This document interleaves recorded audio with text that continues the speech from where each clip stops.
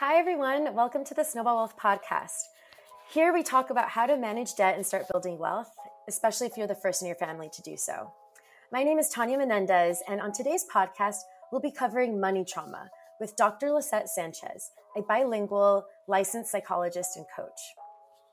I've known Lisette for many years, and she's also the founder of Calithia Wellness, a virtual practice providing individual therapy and coaching services.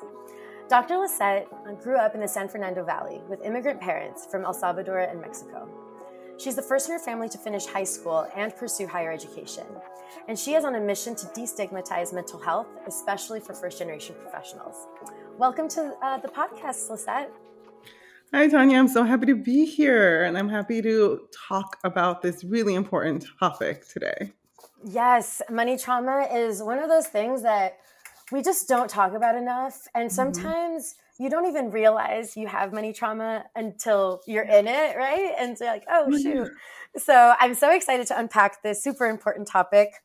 But I actually want to start with you. And, I love starting these conversations with a little bit more personal stories. So I'm curious, have you experienced money trauma? And or if you haven't, how would you describe your money mindset and how that's changed over time? Yeah.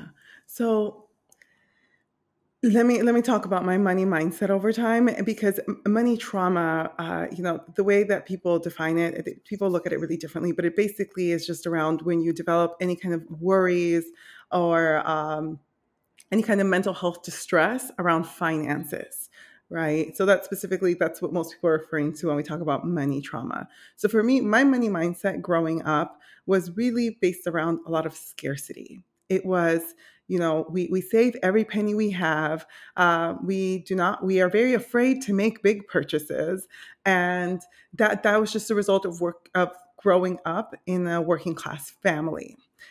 My parents had multiple opportunities to make investments, to purchase homes, and homes that, at that time were priced for someone to be able to afford, right? It was very different, I think. And that is actually one of my parents' biggest regrets, is not purchasing a home when it was more financially viable for them to do so. But at the time, I remember as a kid seeing my parents struggle with this decision and deciding not to, because there was this fear of, there will be a point where, what if we can't afford the mortgage? Then we will not have a home. And so instead, we continue to live in that one-bedroom apartment that I grew up in. But yeah, my mom always looks back and wishes she had made a different choice. But for me, what I think back to is how much of the fear I saw around big decisions with finances, and how I carried that with me over time. And so that's something that I've had to work through. I've had to work through feeling comfortable with spending some money, with taking out big amounts of loans when it comes to schooling and education, and understanding where it made sense to make the investments. Where would I actually get my return on my investments? What made sense for me? I was investing in myself. So that was the initial path through overcoming that mindset. And now that I'm a professional, I'm a licensed psychologist, I have work, I have financial stability. And now with financial stability, I have that sense of safety. So those decisions are still there to make big purchases, but I feel more and more comfortable. Now, I don't make impulsive, it's hard for me to make any impulsive spending decisions, but every now and then, I'll treat myself to something, but it has to be pretty small amounts. I'm not doing an impulsive, like hundreds of dollars expense. Anything that's higher, I still have to think about it, but that's the way that I've grown through it. And now my mindset is more around growth and abundance. If I need more money, I will make more money. If I need this, I will figure out how to make it happen, versus what if I run out. I love everything that you shared there. And I think something that really resonated with me was witnessing the fear, right? Because I think that, so I'd love to unpack that more, because it's something that we also see for our premium, coaching clients and people that join premium. And when we have some of these, more in-depth conversations, a lot of it sometimes comes down to the fear, right? Either fear of doing something wrong, and so you stick with the familiar, And so people then, that sometimes manifests in people continuing to spend month to month. Or sometimes it's the other fear of like still doing something wrong, but instead doing something familiar, which means like hoarding or like keeping all hundreds of thousands of dollars of cash in a checking account, not investing, or so I think a lot of it, the root cause sometimes can be fear for a lot of like money decisions. So I want to hear first like how you think about the framework of overcoming fear and having a relationship with fear, and how that sometimes can help with overcoming some of these money traumas. Yeah, no, fear is real, and honestly, it's one of the biggest I guess factors that informs the anxiety that people experience around their finances. Uh, I don't know about you, Tanya, and if this happened with you, but I know that when I was still a student and when I was still in that scarcity mindset, I was terrified of checking my bank account. I just did not like looking at it. It would stress me out looking at it and having to think about, oh, I can't afford this. I can't do this. I can't do it. It felt like it was so limiting in many ways. Or, that dreaded message of, did I overdraft my account? And not because and what's hard is that I've always tried to be really responsible with my finances. And so I share this, that even as someone who works really hard to be responsible, is not necessarily making these really big purchases, was still terrified of looking at my account every so often. That is Um, such a common experience where like sometimes people, it's just like this anxiety in your head and you just don't, almost like to the point where you don't even want to check, right? It's easier to ignore it and to say like, oh, that's a problem for maybe future me. But then, future me eventually comes. So that's when, you have to, begin doing something different. What is your advice? And I'm excited to hear, because I think that what I've noticed is that different ways that we describe things and like overcome things will resonate with different people. So sometimes someone has to hear, three different strategies on like how to overcome fear to like pick the one that resonates with them. So I'm curious to hear just a few of the like ways that, you would advise or recommend that someone like tries to start to face this. Yeah, so what I'm going to talk about is essentially known as exposure therapy. So I think for the most part, that's in most people have heard of something like that in some capacity. So the more we are afraid of something, and the fear is fueled by the unknowns. And so the more of the curtain that you pull back, the more clarity that you develop, actually the less scary it becomes, basically the less power the fear has over you. So when it comes to, for example, this fear of checking your bank account, and I share this because, again, it was common for me, common for a lot of the clients who I work with. Most of the examples that I give, they're not just my examples, they're also examples from people who I've encountered in this type of work when we're overcoming money or trauma or money anxiety. And so it is that exposure. It's, okay, what is it that triggers my fear the most? How do I take baby steps towards becoming more comfortable with doing that? So if what triggers you the most is looking at your bank account, then starting to develop this habit of setting maybe a reminder to look at your account. And maybe you see the reminder and you're like, I'm not ready. But that's step one. You have this reminder to help you get started on that exposure to overcoming that fear and eventually developing a habit. Now, I don't think the habit needs to be that you're checking your account every single day or multiple times a day. It really depends on what works for you, but it is about reducing the fear around it. So one strategy is basically to do more of the things that scare you, especially when it's something that, let's be honest, logging into my online banking account takes less than a minute. It's less than a minute for me to just look at it. I don't have to do anything with it, right? And so it's just having that awareness. Knowledge is power, especially when it comes to finances. You don't know what you can do about it if you don't know where you're at with it, right? What should you actually be afraid of? So strategy one, you said three strategies. I'm going to try to come up with three, but I definitely have two that I can think of top of mind. So the second one, or my second strategy, is to recognize what is it that you're doing maybe too much of. And with this is, you notice maybe you're constantly ruminating about something. and how do you then begin to do a little bit less of it? So with finances, actually, this might seem counterintuitive, but bear with me. So let's say you're someone, for whatever reason, with your money anxiety, it requires you to check your account constantly because you're That's worried. true. And it happens the opposite. Well, yeah, that's Yeah, right. but it That's happens the right. opposite way, right? Yeah, yeah, Yeah, yeah. you're worried. You're like, how much money do I have? How much money do I have? Yes. And it's almost this compulsion to check your account frequently. Just and need to think about it and talk about it and like do all this research on it. But there's one thing when we're researching something to educate ourselves, and there's another time when we're researching something because we're overthinking and ruminating and overwhelming ourselves. Now, when you're so you have to understand that line, right? Like, are you learning or are you stressing yourself out? If you're stressing yourself out, then it's time to take that step back and start to do less of it. So if I'm checking my bank account 20 times a day because I'm worried that something is going to happen between 1 hour to the next and my money will disappear, the habit that you're wanting to build is to check it less frequently and get to Yeah. a point where you check it at a pace that makes sense for you. I love that. I love that. And I think that, it reminds me of, there's a few, and I'll actually share some strategies too that we've seen, and I'd love to hear your thoughts on them. But one of the things that we've seen that helps is often when people have some money anxiety or some money trauma that they've experienced in the past, it tends to pair with negative self-talk.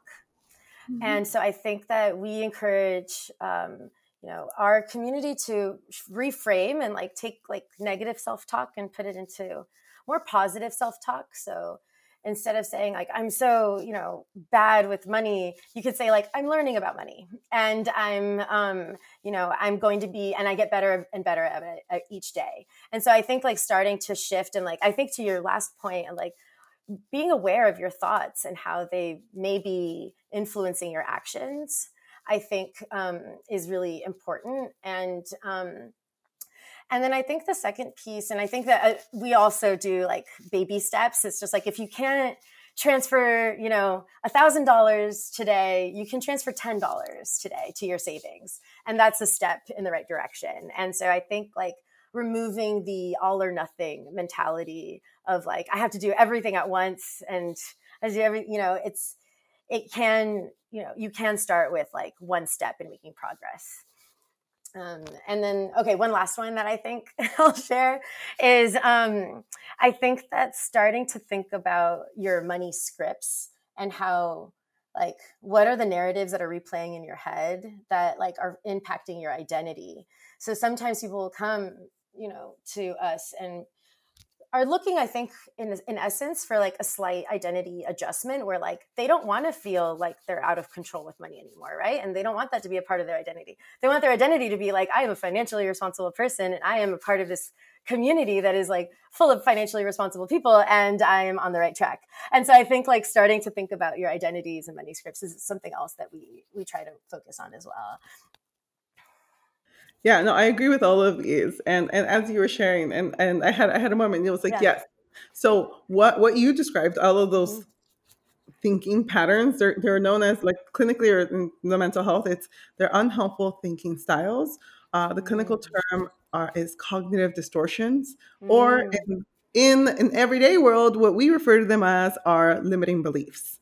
But I won't go through all of them because there's so many, and the examples you gave are perfect for what we're discussing today. But for those of the folks who may be listening or watching this later, if you search unhelpful thinking styles or cognitive distortions, you will come up with a list of common. And so something that will come up is something like what Tanya mentioned, is this all or nothing thinking, or maybe a bit of catastrophizing. And so if any of these sound like something you've experienced, I encourage you to look it up a little bit so that you can think about which are the money thinking patterns that you engage in that cause you distress.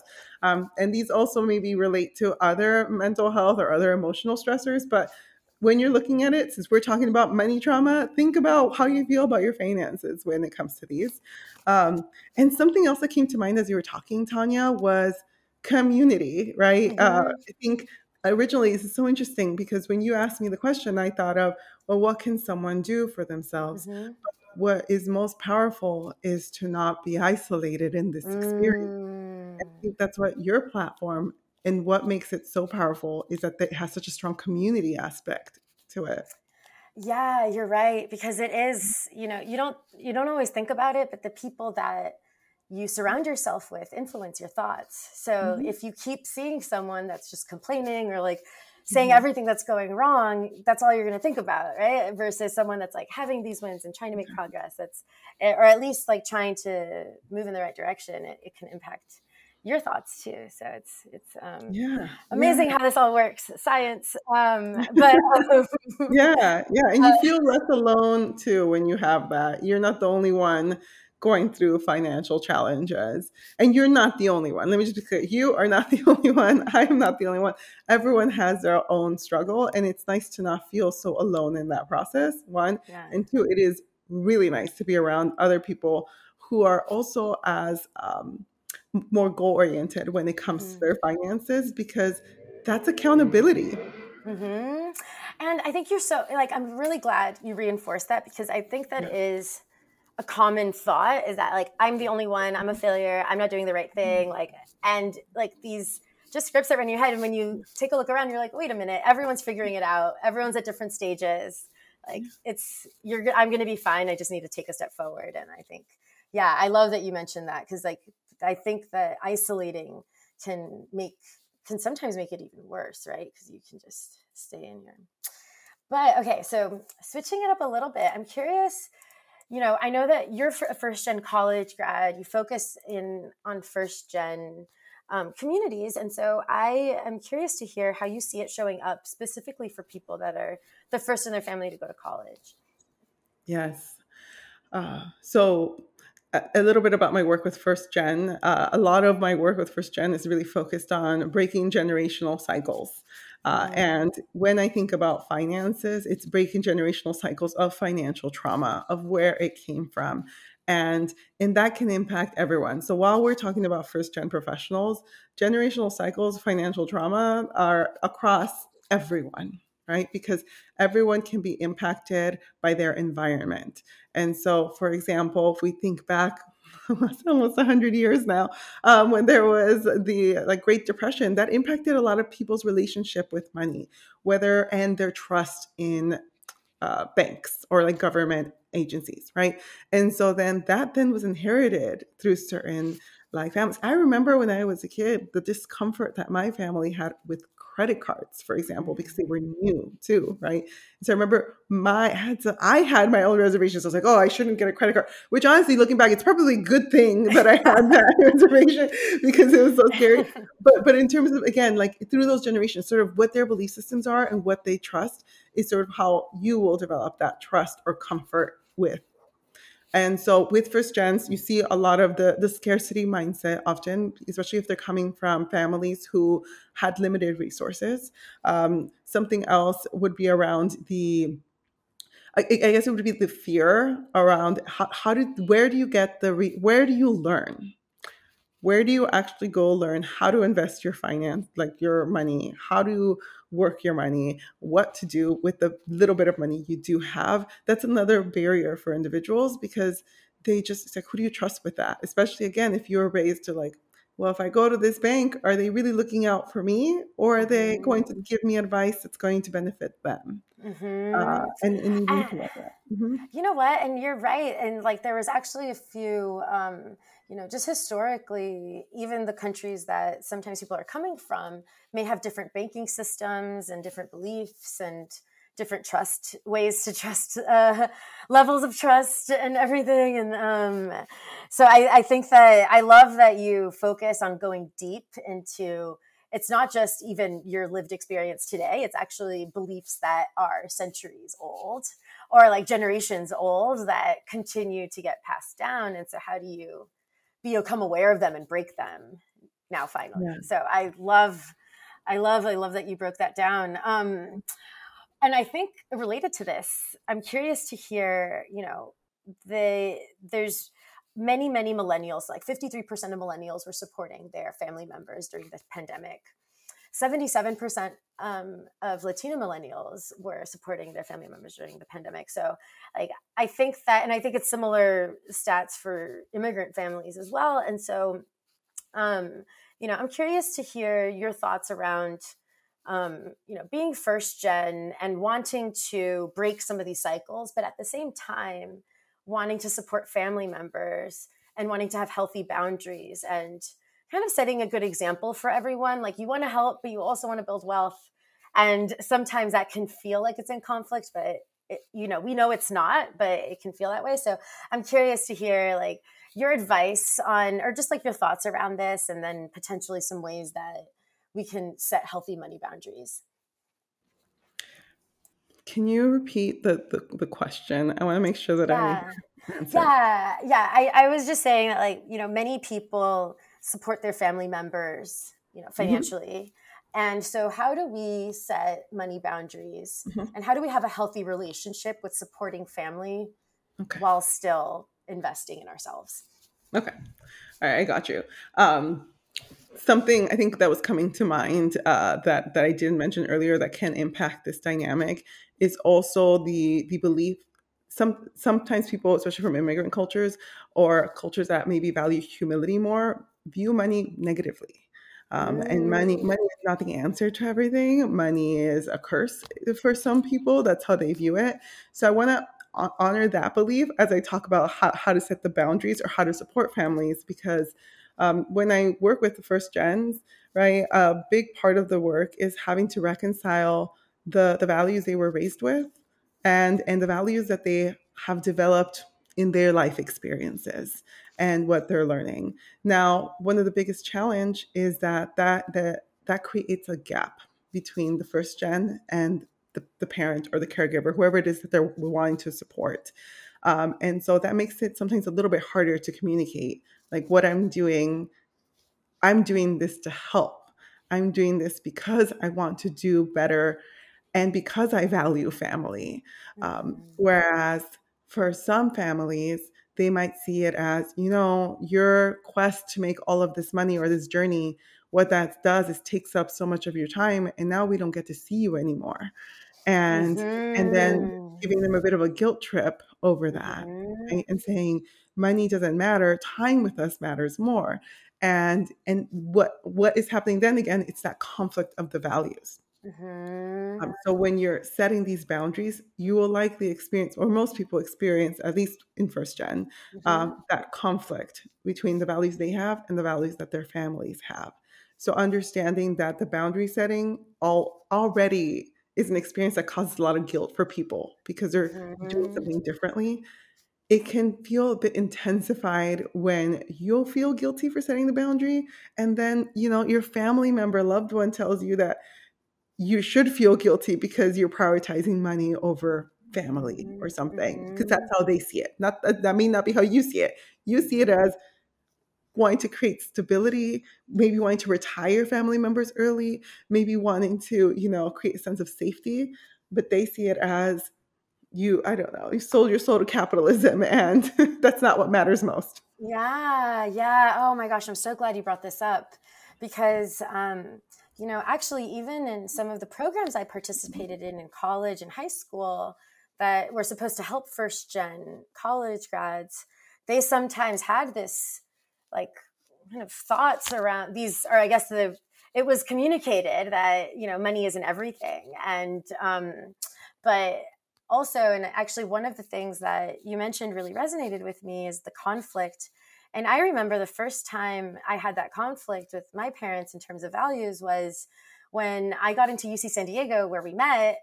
And but they wanted me to stay local, and they wanted me to stay, close by, and that was important to them, and that, they didn't want me to leave home. But I had to make that decision for me, right? Of like, okay, I want to go to this university because of XYZ, and I'm going to make this decision. But it's scary, because, you are going against what your family values are, and like the human primal aspects of not having, like, are they going to, disown me if I do this? Are they going to be upset with me? Am I going to have a bad relationship with them if I go, even though that's what I want to do? And so like that, I remember that first moment that I had that, and there were a few others after that, because it gets easier, to understand what you need versus what they need. But yeah, I'm really curious to hear like how some ways to navigate those conversations and just how you think through it. Yeah, yeah, and thank you for sharing that story, because I think that resonates so much, because that was similar to me. It literally the same thing. It's, but you're not gonna live at home and do it. You're gonna go somewhere, and and having to make that Yeah. decision. It's a tough decision, right? And some people were able, for different reasons, to move out and to like leave, and other people had to make a different choice because of different obligations, right? But when you're, regardless of your position, as you get older, right, wanting to learn how to set more boundaries with family, especially when it comes to finances or just your time and all of that. So one is normalize. It's going to feel a little bit uncomfortable, or a lot uncomfortable, and just accepting this is an uncomfortable request that we're asking you to engage in, but that discomfort leads to peace. That discomfort leads to inner peace. And so know that when people say, please set boundaries, they are helpful for you. The guilt comes from the people pleasing tendencies that maybe someone has developed or has grown up with. But there's nothing to feel guilty about when you are setting a boundary that to help meet your needs, right? So when setting boundaries with families, one is understanding you're going to be uncomfortable. Two, it's knowing that you may have to set the boundary multiple times and perhaps in different ways. And the way that I explain to folks is we all learn differently. We all communicate differently. And perhaps when you communicated in the first way you communicate, that doesn't fully resonate for the person who you're setting that boundary with. For example, again, we're talking about a parent, and, I don't know about you, Tanya, but I definitely have a mother who I still talk to every day, but would call me a bit too much when I was in college and going through it. And so I remember setting this boundary with her of, when my phone will be on Do Not Disturb, that means I'm not available. That does not give you permission to call everyone who you think might be around me to ask if I'm okay. And so I laughed because I Which was is like, I like know I'm so not the only, sweet. Yeah, it's like such you a know, sweet thing that she's trying to, but like, yeah, it's, yeah, so parents have different parenting styles, and yeah, yeah, yeah. what comforts them or what helps, they're trying their best in keeping you safe. And Exactly. yeah. So I know that's where it's coming from. You're Yeah. worried. I get it, but I'm also okay. And so needing to learn how to set that boundary. Mhm. Uh, but it was hard. It was hard initially, because she did do the thing where she would call other people to be like, "Is my Yeah. dad okay?" It's like, Yeah. Mom, you can't do that. Like, I'm okay, and you trust that I'm okay. We are checking it. Like, I still talk to my mom every single day, and if the brief calls, we do a check in. And but I've learned, but they happen when I'm available. They don't happen, whenever. My mom has now learned, oh, you're busy. If you don't pick up, you're busy. If you don't, or we'll text, it'll be something, but later.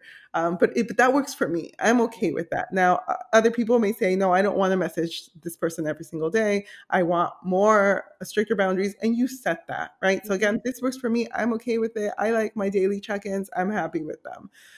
But like I said, other people maybe want weekly or monthly check-ins. But it took a lot of conversations. It took setting boundaries in different ways. Sometimes that meant that, first boundary was attempt to have a conversation.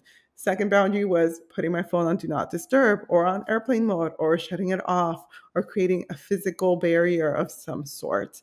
Then I try to also then explain to them, like, the reason that I need this time is because I'm working, because I try to remind myself, you know, being first gen means my family doesn't fully understand what I do in my day to day. And they don't know what it means for me when I can be interrupted or not, et cetera, et cetera. And so in educating them with that. And so you can set the boundary by having the conversation. You can set a boundary by having a physical type of boundary.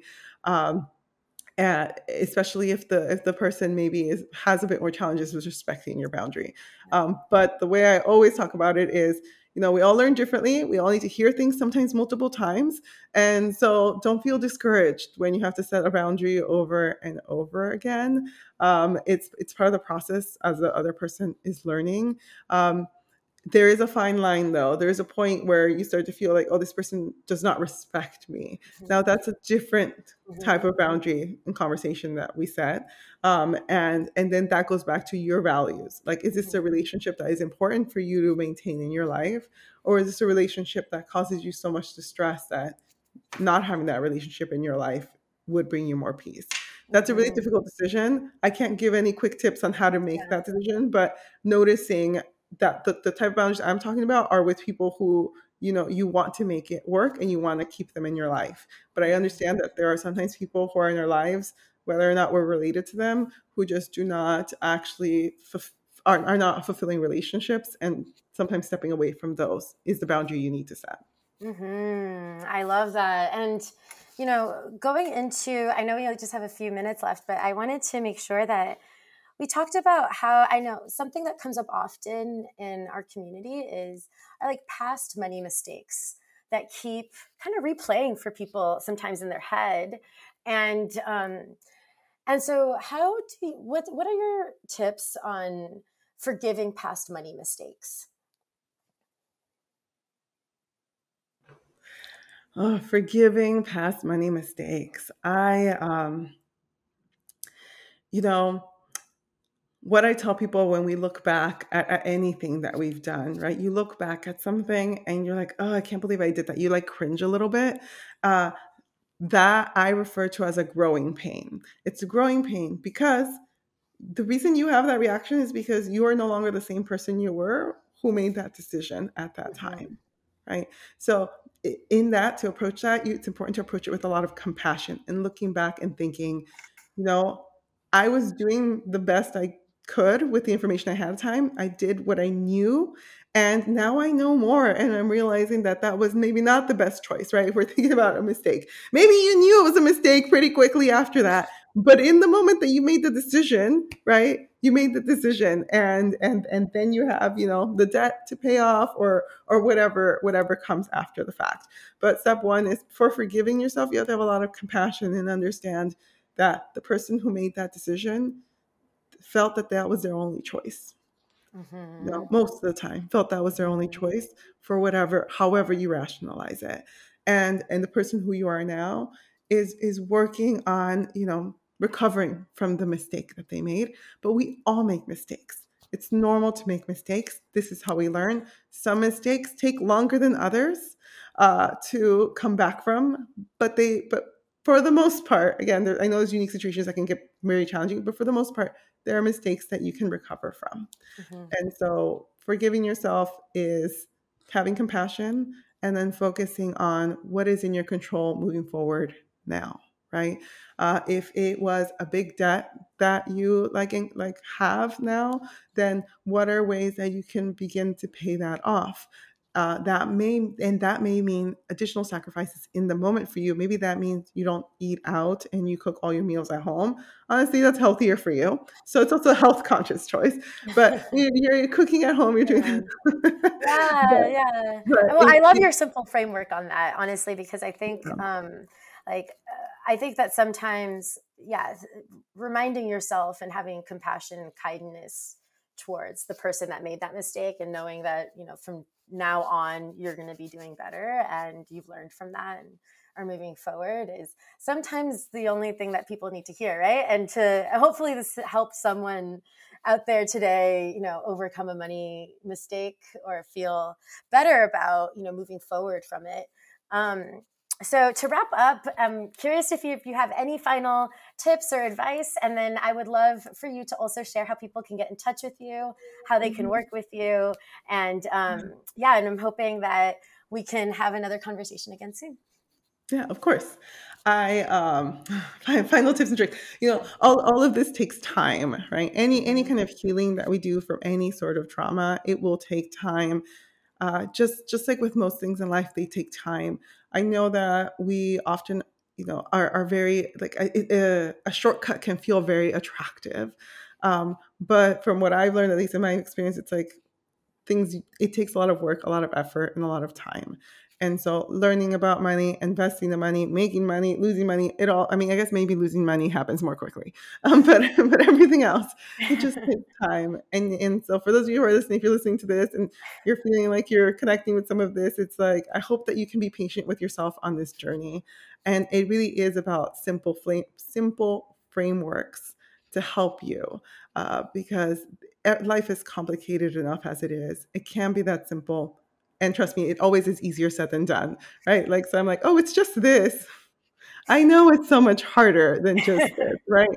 But it's making that active choice of saying, I want to be kind to myself today, right? Or the different affirmations people choose. So that would be my final tip. Just like everything takes time, and that's just part of the process, and that's part of life. And accepting that makes things a little bit easier. Yes. And I think the other part was like, how can people find me or contact me? So my handle, my social media handle is just like Dr. Sanchez, and I'm on Instagram and TikTok. And you can also email me. It's just drlisette@calatheawellness.com. And I'm sure we can just put these in the show notes so people have access to them. And but please reach out to me. I'm open to speaking engagements into the new year. I love doing speaking engagements on the imposter phenomenon, on money trauma, money anxiety, generational trauma, and just destigmatizing mental health, and especially all within first gen and BIPOC communities. And so in addition to that, I am also, a licensed psychologist, and I do therapy. My case is currently full, but hey, maybe by the time you're listening to this, I'm not. And so if you're in California and you're looking for a mental health professional, you can also check me out, see if I'm available for that. But that would be some of what I want to plug for today.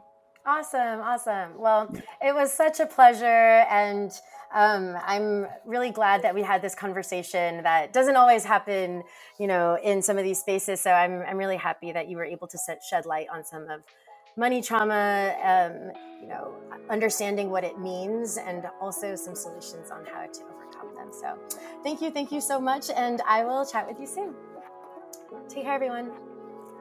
Thank you for listening to the Snowball Wealth podcast. If you're interested in getting started on building wealth, check out our mobile app in the App Store at Snowball Wealth or online at snowballwealth.com.